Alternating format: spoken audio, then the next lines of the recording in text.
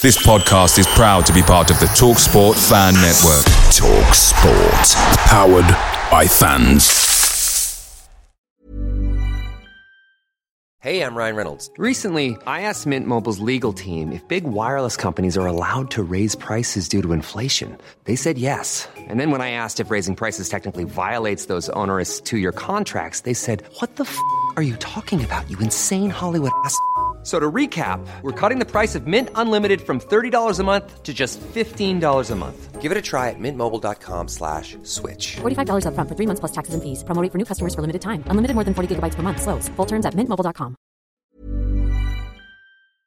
Hey guys, quick thing. The TalkSport Fan Network is proudly supported by McDelivery, bringing you the food you love. McDelivery brings a top-tier lineup of food right to your door. No matter the result, you'll always be winning with McDelivery. So the only question left to say is, are you in? Order now on the McDonald's app and you can get reward points delivered too. So the ordering today means some tasty rewards for tomorrow. Only via app at participating restaurants. 18 plus, rewards registration required. Points only on menu items. Delivery fee and terms apply. See mcdonalds.com.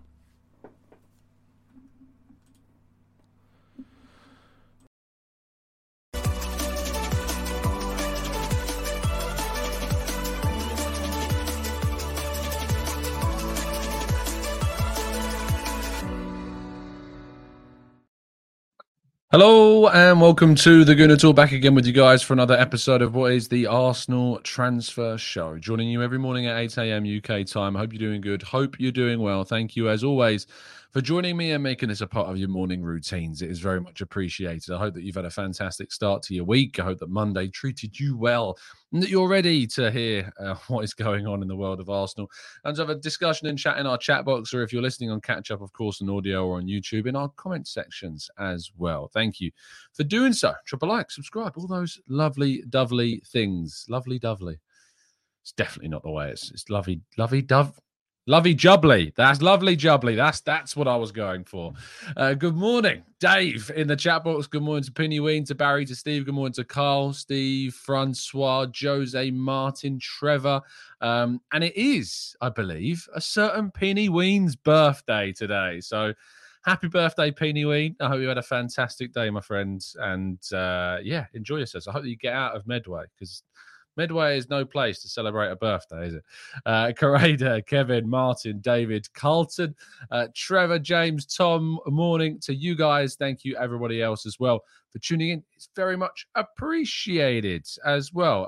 It's also someone called Josh, unless that is Penny Ween. And he just revealed his real name. Otherwise, good, happy birthday to Josh and to Penny Ween also.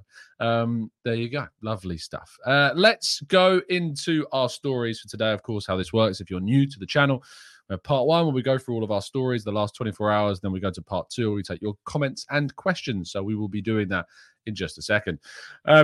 Arsenal's transfer targets. Moises Caicedo, of course, as we know, Arsenal haven't actively pursued the player this window. They pursued him significantly in January, had a couple of bids rejected. And so far, this transfer window, at least, whilst his name has been mentioned amongst players that Arsenal appreciate, they've not moved for him. However, we do know that Chelsea have been pursuing Moises Caicedo significantly. They've had a couple of bids rejected themselves during this summer transfer window. However, according to Jacob Steinberg, of course, of The Guardian, who joined us on our tactical breakdown of Declan Rice, he has reported that talks between Chelsea and Brighton have now reached something of what is an impasse. It doesn't seem, at least not at the moment, that a deal between the two clubs is going to be reached. Brighton are holding out for that £100 million price tag. The same as what West Ham did with Declan Rice. And, we've seen fans criticise Arsenal. Why haven't you done more? Why haven't you just paid the money? If you're a big club, you just get the deal done. Well, based upon this, I suppose Chelsea can't be too big of a club because they're not paying up the money at this moment in time and trying to come to an agreement with Brighton about the player situation. It is, as I've said a number of times, very interesting to see how this develops, how we unpack this story in the coming weeks, because Caicedo is effectively, as far as we've been told, and as far as has been reported, has been given and was given when he signed that new contract assurances that he would be allowed an exit. Of course, Brighton want to get a certain transfer fee for the player, But how this, develops and evolves over the next couple of weeks or so, and whether or not Arsenal see this situation as an opportunity, I doubt it. The door, as I'm told, is never been fully closed regarding Caicedo and Arsenal. But it would be very, very difficult for Arsenal, I think, to move for the player, and we would have to invest, another significant amount of money that we already have done in the player. And I also think with Thomas Partey looking more likely, it seems, to stay, it does mean that a deal for Moises Caicedo would be pretty unlikely. We started with transfers, and we're going to move more into the club stuff now. Stan Kroenke has been pictured in LA meeting the Arsenal team ahead of the friendly against Barcelona. Josh Kroenke also pictured with Mikel Arteta. Could there be talks between Arteta and the ownership? You can be sure that a number of meetings will, of course, take place socially and professionally. And who knows, maybe Arteta will have to discuss the investment that's still needed, what still needs to be spent, what still needs to happen. We'll have to wait and see and find out what indeed does go on. So over the next, I suppose, week, maybe we see some developments from Arteta's potential meetings with Stan Kroenke. Let us know in the comment section what you think Arteta needs to be discussing with the Arsenal owner over the next week or so. Now, Charlie Patino is said to be being tracked by clubs in Spain and Germany ahead of a potential summer exit, according to Chris Wheatley. Reported last month, of course, that Arsenal, due to the unfortunate timing of kind of the midfield of where it's at, were open to facilitating an exit permanently of Charlie Patino. However, also did report a month ago that Arsenal wanted to insert a buyback clause into any deal that would be involving Patino leaving the club. And that is certainly what Chris Wheatley is also reporting now as well regarding the player. So we're still waiting to see what happens with Charlie Patino.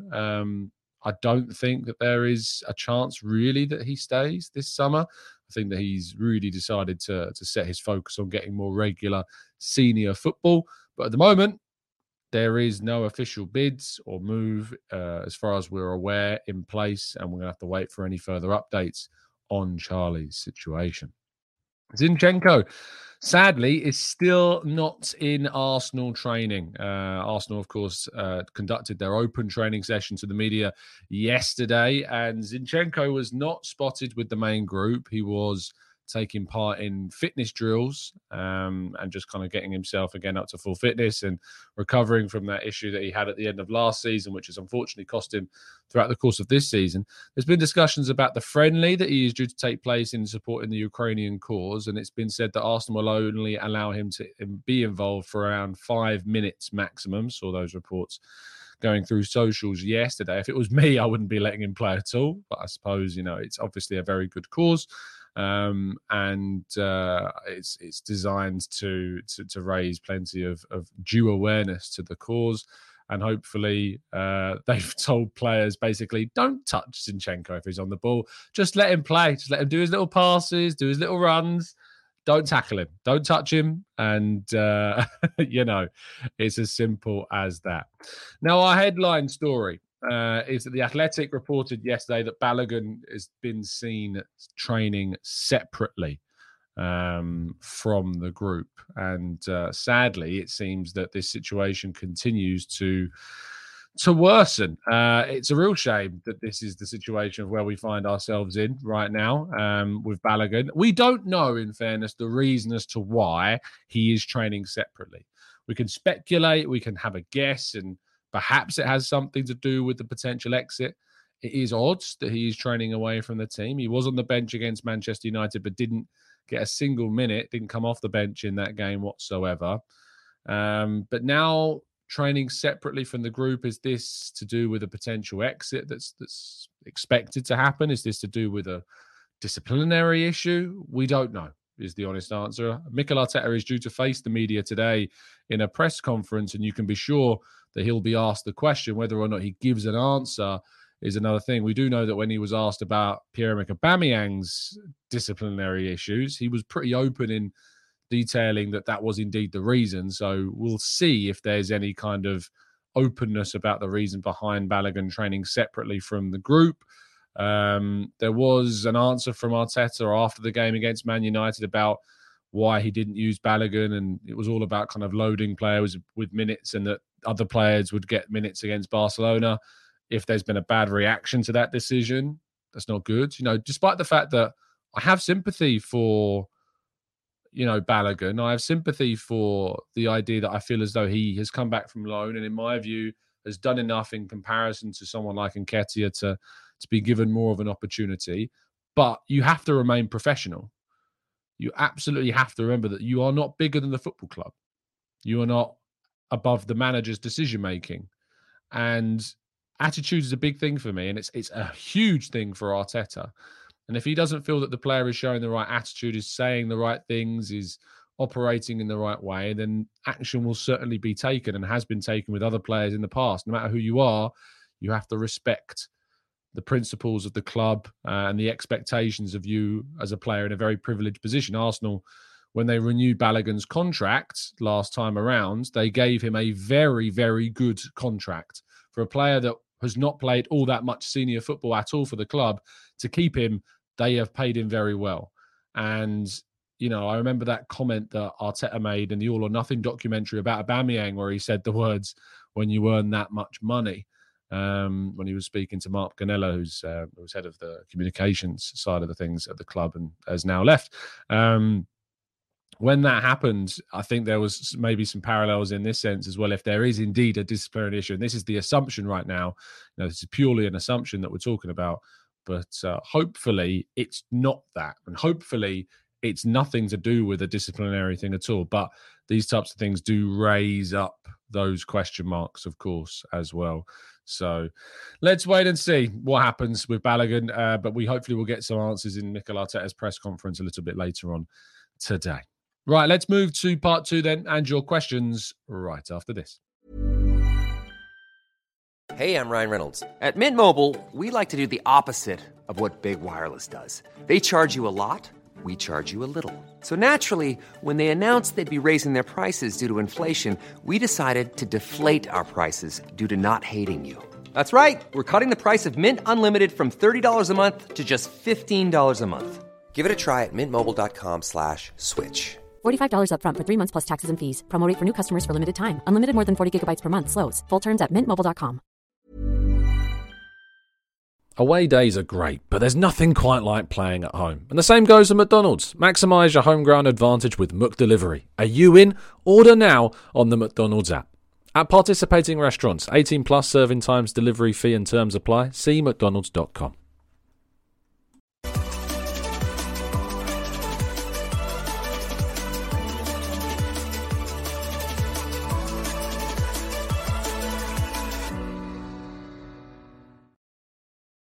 Now, the 25th of the month is a good day here in the UK for a lot of people because it means it's payday. And payday, of course, is always a good thing. I just enjoy it when payday rolls around. I hope that you do too. And if you are looking to invest a tiny little portion of that payday package into anything, I would encourage you to get your tickets for our live event that is going to be taking place on August the 13th, Sunday, August 13th at the Mildmay Club in Newington Green in London. You can get your tickets, £22. You can join myself, Harry Symeou, FK, Mike Feinberg and Bailey Keogh for a live podcast. You can meet plenty of the people that you've been chatting to in the chat boxes. I know there are lots of people excited to meet one another for their very first time. It's going to be a great day.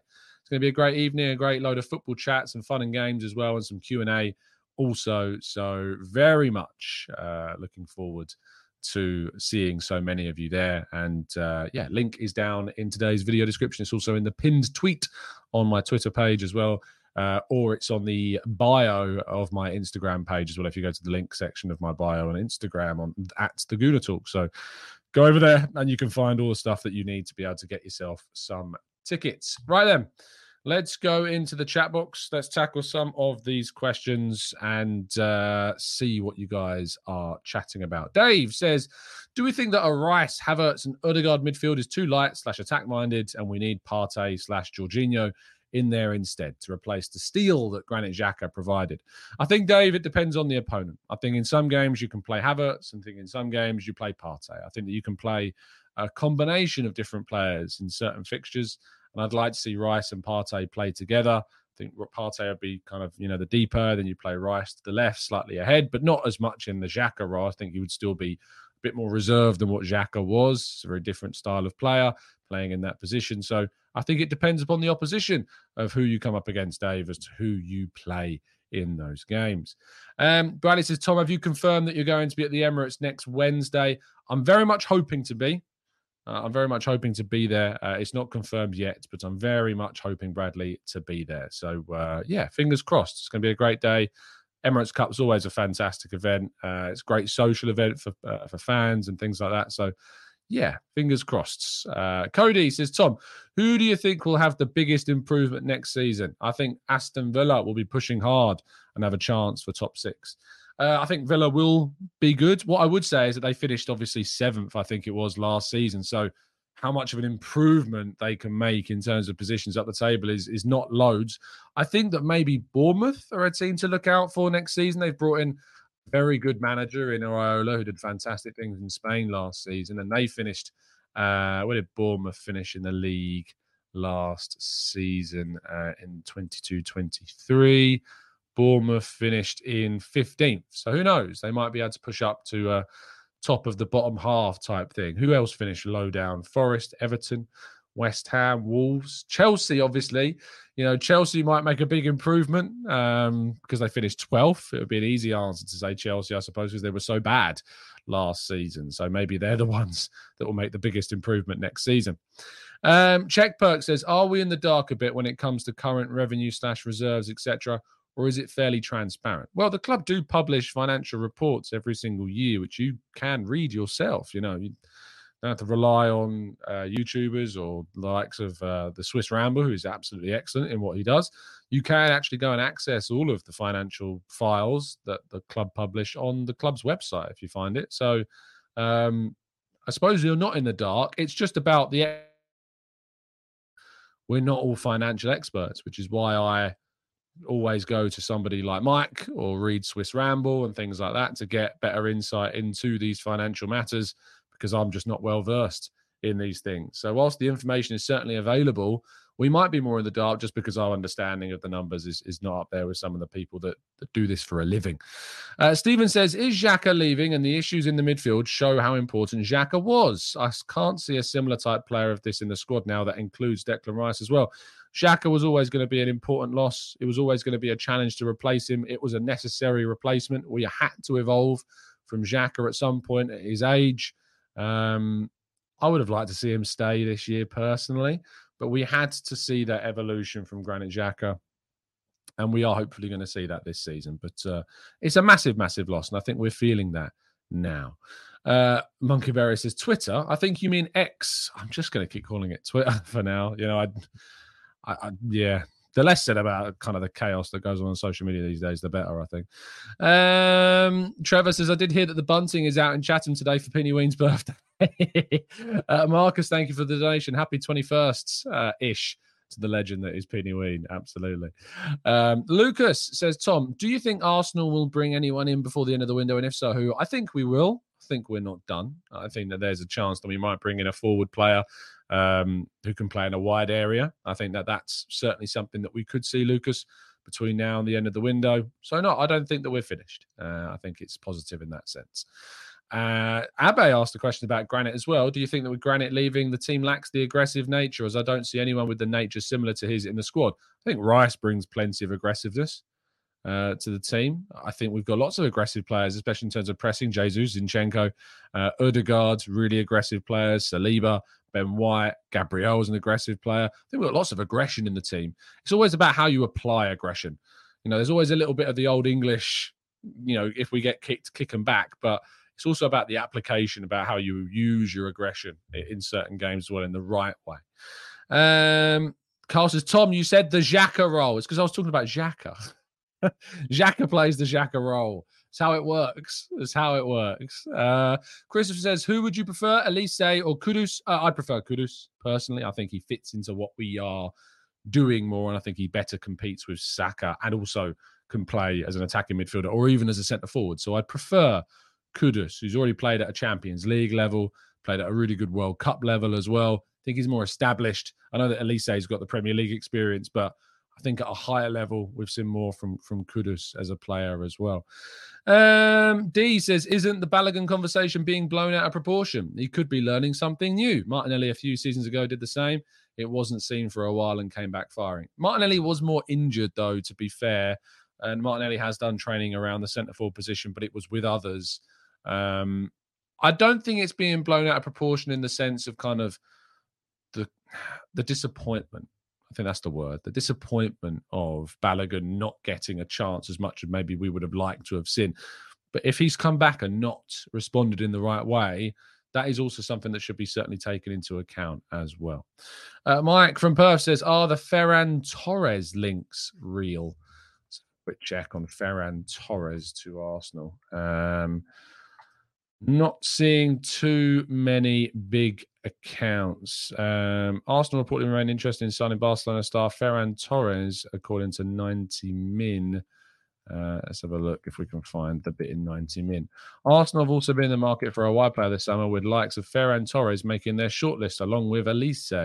As things stand, however, 90 Min confirmed that Chelsea are most confident of getting a deal done for the talented attacking midfielder, being Elise.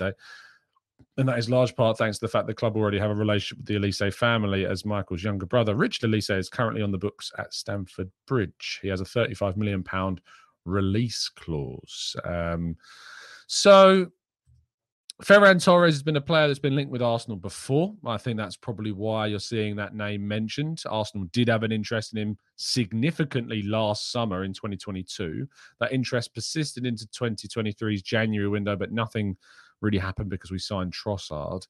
And I'm sure that there is an interest still in the player, but he's always been keen to stay at Barcelona, as Ferran Torres. He's never really shown that desire to leave Barcelona. So I'm not sure if there's likelihood that Ferran Torres will happen at the moment. Things can change, but Kudus, I think, is the more likely option in that forward line right now.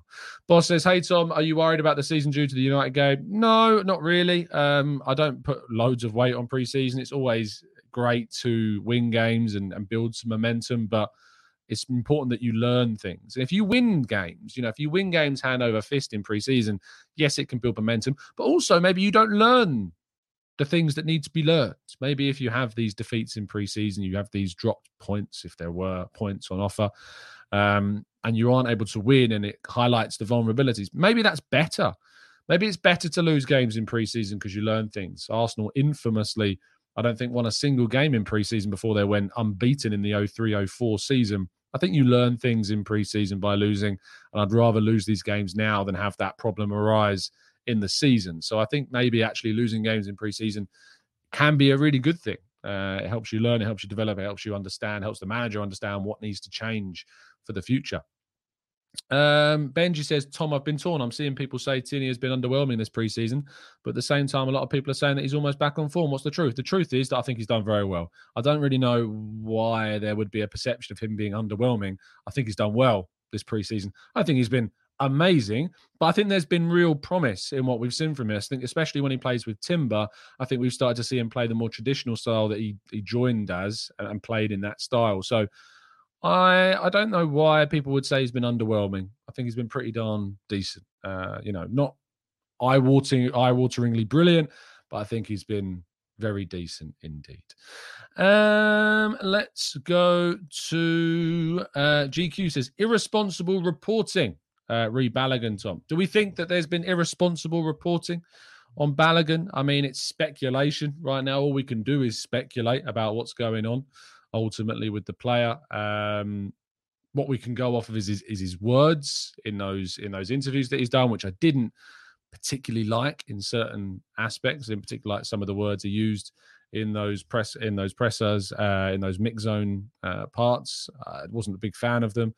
And the fact he's training on his own, it's, the likelihood is that it's not a good thing. I think most times when players are training on their own and you're not aware of an injury issue, it doesn't tend out to be too great. But there's always the chance that it is absolutely fine. And we have to absolutely take that into account as well. Boss says, yo, Tom, let's say Balogun bangs in a hat-trick against Barcelona. That plays sick. Would he still not be the second striker behind Jesus? Probably not. No. One game's not going to change Arteta's mind. One game is never enough to change too much. It can change some things, but certainly not change too much. AJM says Granit Xhaka was not a good player for us. He had one good season out of 7. The only records he has for us were most red cards and most mistakes leading to goals by an outfield player. He cost us in the Champions League twice. I don't think so. I'm going to double check it, but I don't think that's the case at all. He joined Arsenal in 2016. Did play 2 seasons of Champions League. I'm trying to see why it would be that he cost in the Champions League. I'd love you to tell me, AJM, why he cost us in the Champions League. Cost us some qualifying, apparently. I think Granit Xhaka was a very good player for Arsenal. I think Granit Xhaka offered us lots. I think he continued to progress. I think he was used out of position quite a lot, and Arteta finally found his best position. But I don't think Arsene Wenger nor Unai Emery used him in the best way. And I think finally Arteta kind of last season used him in the best way. And if we maybe had have used him in his best position more so throughout his career, maybe he could have done more. He's not a DM. He's not a DM. Unfortunately, he was a player that sadly was never used out of that DM position for too long. Was always used at the base of that midfield, and until we signed Partey, at least, was always playing in that role. So it was kind of a frustration, I think. But to say that he was not a good player, I think is incredibly harsh. Incredibly harsh. DR says, if Havertz is bad against Barcelona, can we start worrying? Again, I'm not worried about Havertz. I just have a couple of concerns, and it's going to take him time. If you're worried, if you're having judgments about Havertz now after what is just pre-season, I'd recommend to not. I really would recommend to not. I think that from that perspective, you have to consider the context of the arrival of Havertz, where he's come from, the years that he's had at Chelsea, and then consider what his potential is and what we can find in him. It's not going to change over one pre-season, so let's wait and see what happens. Esmond says we need a quality right wing, centre forward, and left back. We don't need a left back. We have Zinchenko, Tierney, Tomiyasu, Kivior, 3 of which are currently fit. Zinchenko's close to fitness. We don't need a left back. It's ludicrous to suggest we should bring in a 5th left back. We've also got Lino Souza coming back as well. Just don't need another left back. Right wing and centre forward, if we bring in Kudus, he covers both those roles. So I think that adding Mohamed Kudus to the team would add great depth to both right wing and centre forward. So that is what hopefully we will see happen between now and the end of the window, but we don't need another left back. D says, I actually think Balogun isn't going anywhere, but maybe be deployed differently from Nketiah and Jesus. Watch this space. We'll see. I don't agree, but watch this space. RRM says, I'd love to see Vlahovic here. So good at dropping deep, link up, hold up, and offers a proper target man option. And he's been that for Allegri in his least creative side. Vlahovic, I'm not as keen on. The guy, we talk about dropping deep, link-up play. Jesus is great at that and scored more league goals last season than Vlahovic and missed a third of the season due to injury. So I don't necessarily see Vlahovic as the answer for Arsenal at all. I think if you want height, we've kind of brought that in. I think Havertz will offer something if we want to use him as a target man somewhat. And Arteta even called him that in a press conference. I think that you've got Havertz to maybe come on the bench, or you can move him up front and change the structure of the team. If you need to kind of go hell for leather and chuck balls into the box, I think you've got Havertz to provide that. So Vlahovic, not for me.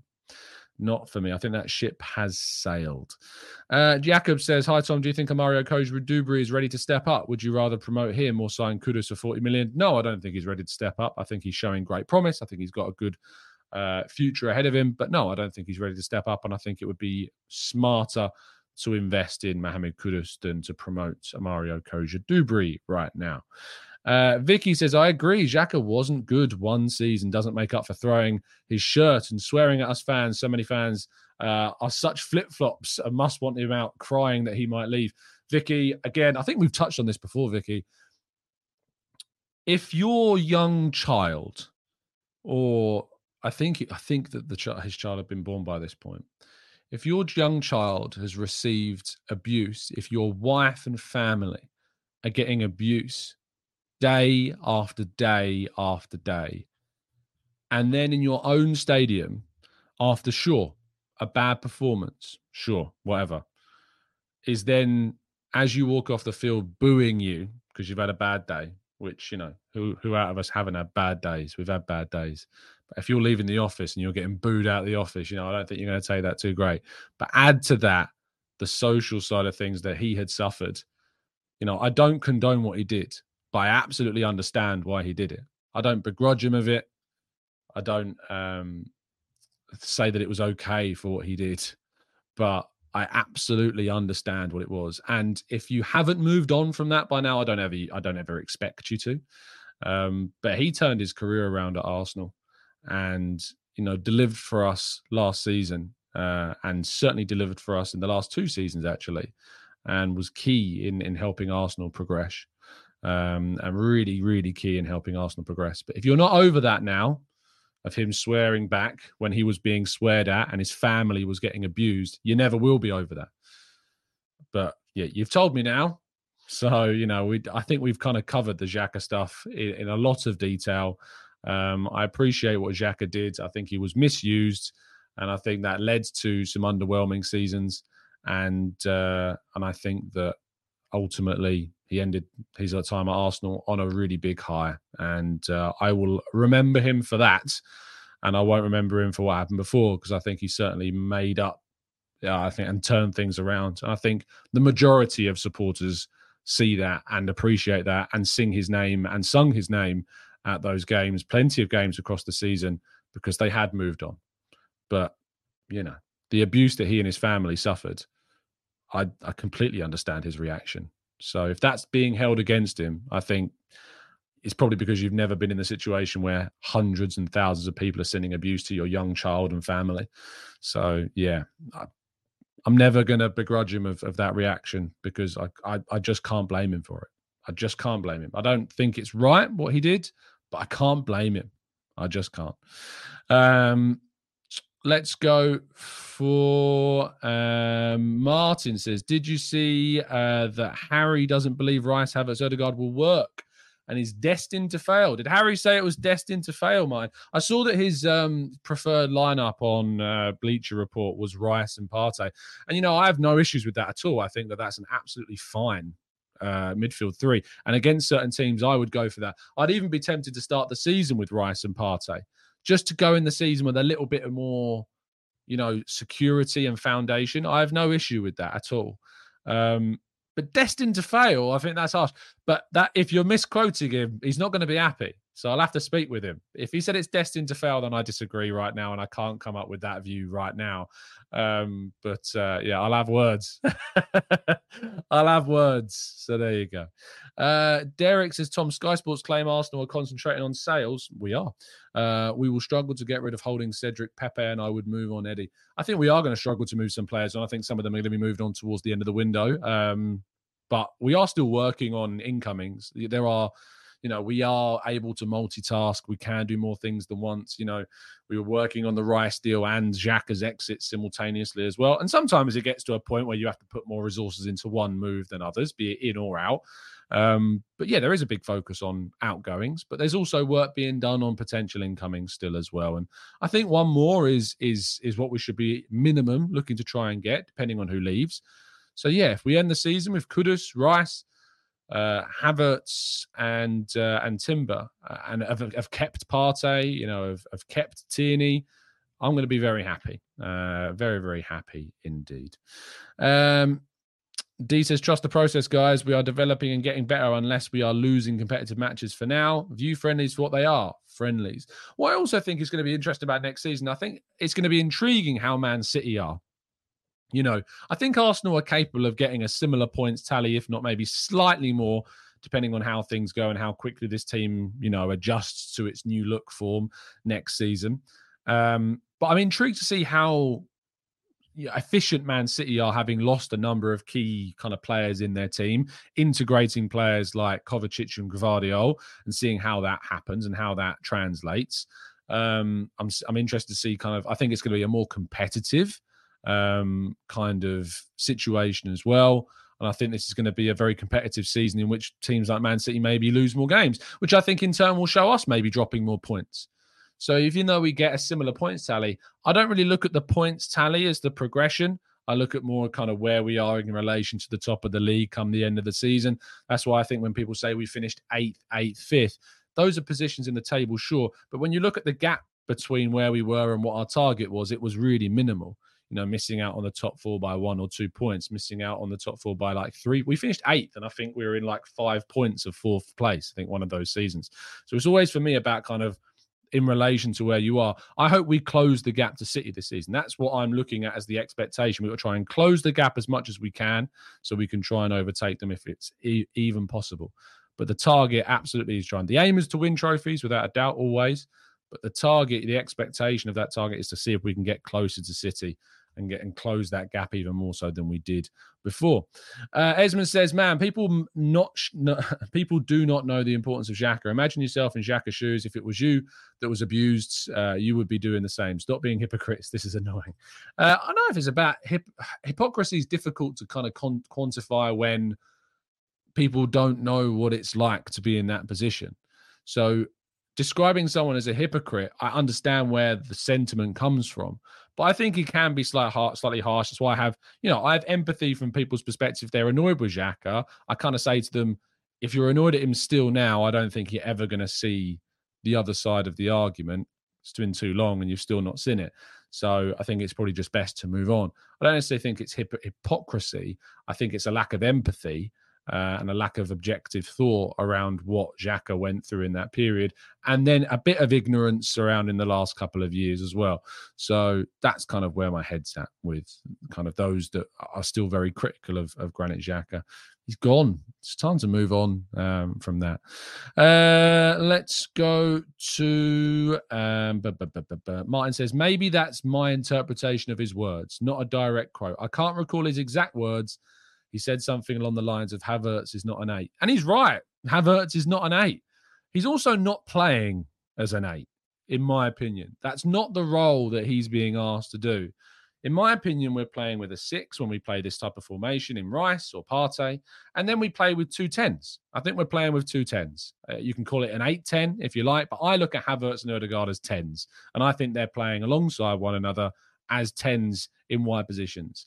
Wide central midfield positions. That's what I think. I think they're occupying those 2 half spaces, either side of the central space where the striker is, and then they will move into that central space. They'll rarely, I don't think, occupy kind of the really wide areas. I think their main heat maps will show they'll occupy those half spaces and they'll move towards the central space in supporting the striker. So I don't look at Havertz as an 8 because he's not. And if Harry said he's not an 8, Harry's right. He's not an 8. For me, we have 2 10s, and we're playing with 2 10s in front of that 6. Mikey says, hypocrisy, lack of empathy, and ignorance. Lol, high five, Tom. I think that it is a lack of empathy and to a degree, some ignorance. I think it absolutely is. Clive says, why is the Balogun discussion related to attitude? Surely it's more protecting an asset about to be sold. Yeah, let's flip the coin. Let's flip the coin and look at the other side of the argument. So Balogun's training alone because they don't want to risk injury about a potential massive sale. Fair theory, fair hypothesis. As I say, I look forward to Arteta's discussion a little bit later on in the press conference. I think that's when we're going to get the answer. Because all we've got right now is speculation. And I think there's 2 sides to the coin. Clive highlights one side, which is maybe we're just protecting him because he could be sold. The other side of the coin is, as we have seen with other players when training alone, surprisingly, it's a disciplinary issue or it's an attitude issue. So let's see. Let's see which one it is. I hope that it's the former and it's the protecting him for a sale. I think that people maybe, Clive, have thought it's more towards the attitude because of some of his comments over this pre-season period that people haven't taken too well to. I, being one of those people, didn't particularly appreciate some of those comments. I think they were very clever. But let's see. Let's see. It's created plenty of discussion. So let's see which side of the coin it ends up being. Ray Beam says, TC, do you think the various oil merchants will destroy football for or the planet first? I mean, surely football has to go before the planet goes, unless it's simultaneous, I guess. Maybe it was simultaneous. If he says exactly, it's like 2 10s. Do you think Trossard is also playing? Yes, I think he would be, playing where Havertz plays. I think it's like Ødegaard and Smith Rowe and Vieira and Havertz and Trossard. I think they are your options, and then you've got Rice, Partey, Jorginho. But then you can change the structure and you could go Rice and Jorginho, or Rice and Partey, and Ødegaard and Rice and Jorginho. We've got options, and that's great. I love the fact that we got options. It's a really great place to be, is when you've got loads of options at the club. That's what you want to have. AFC Keep Town says Arteta is never going to give us the answer. He might not give us the full truth, but what he sometimes does, especially for disciplinary issues, if that is indeed what this is, which we don't know, is he usually does say whether it is. So let's see. Maybe it's not even in the club's interest to say it's a disciplinary thing if it was, because if they're trying to sell him, that doesn't look too great either. So that's also worth bearing that in mind as well. Maya says, would we see better if Havertz plays in the Ødegaard position and maybe Rice plays behind Partey? Or rather, Rice and Partey play behind. It's something I'm intrigued to see if Havertz, if you wanted to rest Ødegaard, play Havertz behind the striker, and have two DMs and play a 4-2-3-1 rather than a 4-3-3. Maybe that's what we should do. But let's see if that turns out to be the reason, or not the reason, the possibility to get the best from Havertz. Thomas says, I hear that Balogun is being disciplined because he said that Arteta's hair looks stupid. And Mikel went off like Ron Burgundy. Is that true? It's a theory. All we can do is speculate. But I'd put some good money on it not being true. Nathan says, Balogun should have put his head down and tried to stake his claim for a starting place during pre-season. All it would have took is an injury to Jesus and he'd have been in. Look, what I would say is there's no evidence that he's not done that. There is no evidence at all that he's not trained hard. There's no evidence that he's not put his head down. All we've got is a comment from Balogun, which wasn't great, which was like, I don't want to misquote him. Let's see what Balogun actually said. Balogun, he said extra, yeah. Here we go. Where is it? I think with me coming back, it's not really much of a situation where I think I need to try extra hard to prove something.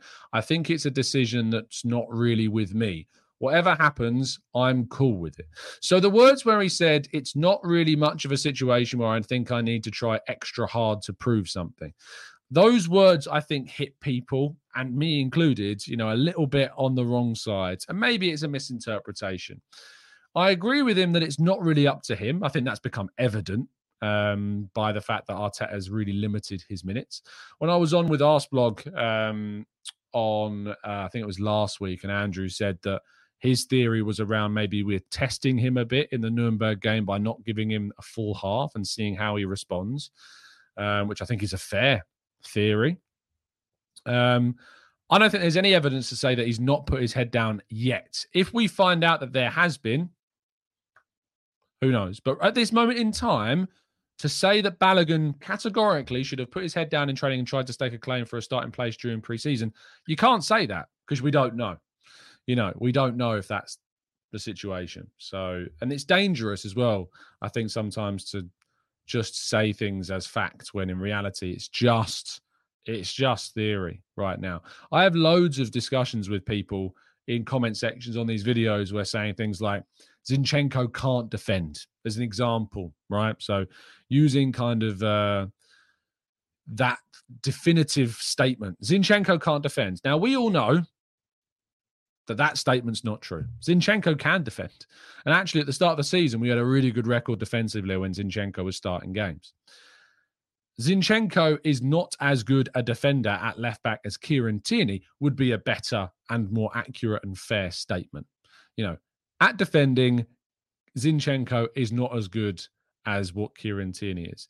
So when we say things like Zinchenko can't defend, it creates this kind of reality. Like I was looking at, I had a really good discussion yesterday on X, if you want to call it that. I had a really good discussion on Twitter yesterday about the Mbappe situation, which is actually something that we've not talked about at all today whatsoever. I also had a good discussion about the ticketing situation. A guy called James Vega at Guna Vega on Twitter tweeted saying, just had our AGM with our supporters club. Just been told Arsenal have stripped all of their away tickets, along with several others. I've averaged 15 plus away games for the last 15 years now, and I have zero chance. Arsenal, you show no loyalty and are a disgrace. Now, FK replied saying, James, seeing a lot of this on the timeline, what's the reason for them doing this? What have they said? And James says the reason seems simple. Arsenal want to give those paying more money the opportunity to get tickets. If you have a diamond club level, etc., a better opportunity to get away tickets, keep the rich happy. Loyalty means nothing. FK asked the fair question, is that factual? What are they communicating as the reason for taking these away from supporter groups? And James says they aren't giving a reason, quite simply because they don't have to. It's leaving me a bitter taste. So at that point, I realised in that discussion that when it was suggested Arsenal want to give those paying more money the opportunity to get tickets, like I thought, wow, that's horrific if that's true. But when asked if that was factual, it turned out the club hasn't given a reason yet. But that not giving a reason has created this space for speculation to kind of come up with maybe a reason as to why. And then it's begun being stated as fact. So I said, until we have a reason, it's dangerous to make the suggestions regarding making it easier for those in the Diamond Club, etc., to get them. This is an important issue, though, and only facts will help get the clear picture. Hopefully there's some clarity coming soon. And James replied saying, pretty sure I saw it advertised. That's why I worked there briefly and read it on a Diamond Club package for opportunities for away games. Maybe I'm wrong, but sure that's what I said. I'm sure that's what it said. And I said, I'd love to see it if it's true, and I would happily hold my hands up if that is indeed the case. To which I haven't received a reply in the last 11 hours. So I don't know if it's true. And it's these types of scenarios where things are stated as fact, which create euphoria or create hyperbole or create kind of dissonance towards the club in situations that we don't even know if they're true. There was another discussion I had yesterday on social media talking about the Mbappe situation.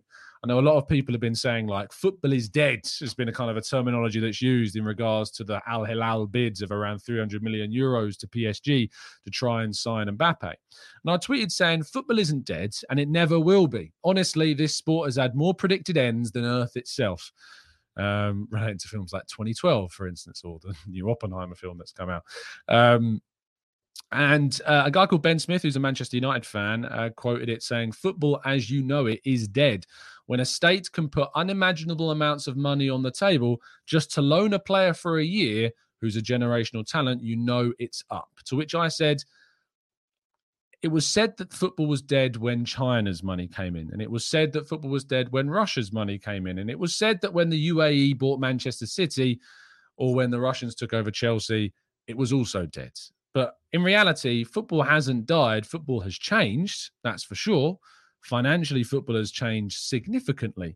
We know that. But football isn't dead. And I still watch it with great intrigue and excitement. And last season, without having, quote-unquote, oil money at Arsenal, you know, we had a very good season still and very nearly came to breaking our 20-year absence from a Premier or 19-year absence from a Premier League trophy. To which Ben replied saying, and during those spells, how many of the absolute elite or top-level talents went to those teams at their peaks? And I said, the absolute elite, as kind of a description, is a subjective term. And no one of that absolute elite level, in my opinion, has actually joined a Saudi club yet. Kylian Mbappe would be the first player, in my opinion, of an absolute elite level to move. There has been some very good players move to Saudi Arabia. You know, Sergej Milinkovic-Savic, Riyad Mahrez, I think, has gone. Ruben Neves is of a good level. Koulibaly is of a good level. There's been plenty of players. Ronaldo, obviously, but way past his kind of, you know, prime years, if you like. And I wouldn't describe... I look at the Ronaldo move to Saudi and I go, that's kind of similar to, you know, when players started moving to the MLS towards the end of their career. It's kind of that. And I don't look at the MLS as a big threat, you know, either. I don't think there has been an absolute elite level move. Mbappe would be that, and that has not happened yet. And I think that's important. But, you know, there was lots of players that moved during their, what I would describe as either prime years or before their prime years, moved to Russia or China. I think you think of Samuel Eto'o, Willian, Lassana Diarra moving to Anji. Do you remember Anji with the club back in kind of the early 2010s? Had a lot of money in Russia, started to buy up clubs. Zenit, at a period of time, bought in the likes of Hulk, Axel Witsel, Javi Garcia. Paredes. China brought in players like Oscar, Paulinho, Jackson Martinez, if you remember him, he's 27 till he's 28. Tejera, Pella, Ramirez, Tevez, Arnautovic, Yannick Carrasco, and plenty more as well. You know, these guys went over and were of a really good level. But I wouldn't describe them at the elite level. Benzema and Kante have gone to Saudi Arabia at an age bracket that is what I would describe as no longer, you know, they're not in their prime. It's not like a Kylian Mbappe style signing. You're seeing Kante, who's well past his best years. Benzema, who has proven really good in his mid-30s as well. But, you know, he's starting moving towards, you know, that period of his career where it's going to come to an end soon as well. It's not like we're talking about a 28 to 31, 32-year-old Benzema here. He's moved to that next step. You know, he's moving to the next step of his career, which is not, you know, the absolute... Change the focus of the camera. Come on. Focus on me. Hello. I'm out of focus. There we go. It's working. It's really frustrating to feel like Casey Neistat trying to do that. And those players moving, you know, Malcolm, who ironically, Haroon, where has Malcolm moved from to Saudi? He's moved from Zenit, you know, to Saudi, which is the irony of that being used as an example here, is all you need to know. But at this moment in time, Saudi Arabia are yet, in my opinion, to sign a player that is in their absolute peak, you know, is in their absolute prime years, and that their move to Saudi Arabia is a signal that these players that are of a world-class level are moving during and for the best years of their career, which Kylian Mbappe, if that deal happened, would represent, So I think that until that happens, until Saudi begin to sign players that are like Mbappe, that are being chased by other big European clubs and beat them, you know, think of Moussa Diaby, right, for instance, as a great example. Moussa Diaby, 22, 23 years of age, was chased by Al Nassr, given a massive offer as a contract at 22, 23. Aston Villa beat Al Nassr to that signing. Aston Villa signed Moussa Diaby. And I think that that is a great example. Ruben Neves, Thomas says, well, Neves didn't have any offers, to my understanding. I think Barcelona were interested in Ruben Neves, but could never, ever afford what the ultimate asking price of the player and of Wolves was and what turned out to be. So it's not the same, you know, it's a different example. And I think that when it comes down to the Mbappe deal, if that happens and he moves to Saudi for a year, I'll hold my hands up and I'll say, world's gone mad. But there's also this element of, for me, with the Saudi side of things, is there's nothing stopping these clubs from investing this amount of money. You know, in UEFA, we've got FFP. In the leagues we've got FFP. And I know people take the mick out of FFP and say, does it really exist? But it would exist if indeed clubs in the Premier League or in Europe started doing things like this offer for Mbappe. If a club did that and offered 700 million euros on a contract and 300 million euros to the club and €1 billion deal, you know, you could be sure FFP are getting involved. But they don't have that. And while there's no restrictions on their spending, they can do what they like. And I can't begrudge players necessarily of, you know, life-changing money. We talk about footballers and they're already really rich. Why do they need more money? I think that's probably because it comes from a place in our perspective where we don't know. Like, we don't know what it's like having 100 grand a week and going up to 600 grand a week. You know, what does that change about your life? I don't know. I'll probably never know. I'd love to be able to know. But the likelihood is I never will know. And I suppose that we don't know that difference. And it is going to set them up. Football is a short career. And it sets not just them up, but their family and their family's family and their family's family. You know, so it's something to consider. And I think that whilst there's no restrictions, and I don't expect there to really be restrictions, to be honest, because it's within FIFA's rhetoric. It's FIFA's kind of, what's the word I'm looking for? It's in their interest to have a competitive Saudi Arabian league. It's within their interest for a Qatari league to be competitive. It's within their interest for globally clubs outside of Europe to be competitive, because their next tactic is expanding the Club World Cup. And that's already in motion. And we are going to see an expansion of the Club World Cup. And so it is in their interest to have competitive teams in other continents.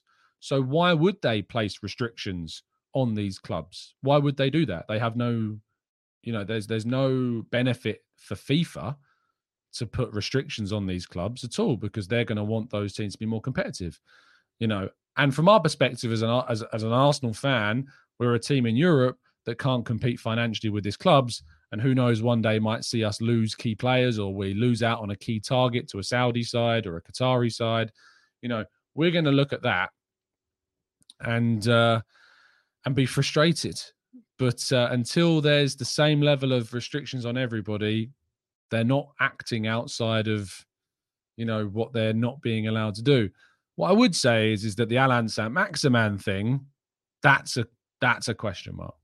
That's something I hope does get investigated, because £30 million going from a Saudi team to a club that is owned by Saudi investors and PIF, I think it's called. He's not worth £30 million. That's not his market value. That's not what you would see clubs pay for him. There's a question mark. There's a question mark there. I'd love some clarity on that. I'd love that to be investigated, just to see if that's a problem, if that's going to become a problem. Because for me, and I think for most people, I don't know who's paying £30 million realistically in this market for Alan Saint-Maximin, a player that's been mostly injured, has probably not really improved loads since arriving, that he's suddenly worth that amount of money with the length of time left on his contract as well. So, yeah, I think that's one where there's a question mark for sure. So, yeah, there you go. There's my thoughts on the Mbappe thing and another rant for you. Anyway, I've been going for nearly an hour, which means I need to wrap things up so I can get this out. Otherwise, I'm going to be keeping those people that do the audio stuff waiting. But thank you for listening, everybody. Really appreciate it, as always. Do drop a like on the video. Subscribe to the channel. As always, it's been an absolute pleasure. You can get tickets for our live event in London on Sunday, the 13th of August at the Mildmay Club. I'll be joined by Harry Symeou, FK, Mike Feinberg, and Bailey Keogh from 4 fantastic YouTube channels to talk about Arsenal, to talk about the game the day before against Nottingham Forest, and, of course, any latest transfers as well. Link to buy tickets for that event is in the video description. Thank you. Really appreciate your time. I will see you on the next one. Have a fantastic day. In fact, I'll see you in an hour's time on the Arsenal Way. But have a fantastic day and stay safe, stay well, and as always, up the Arsenal.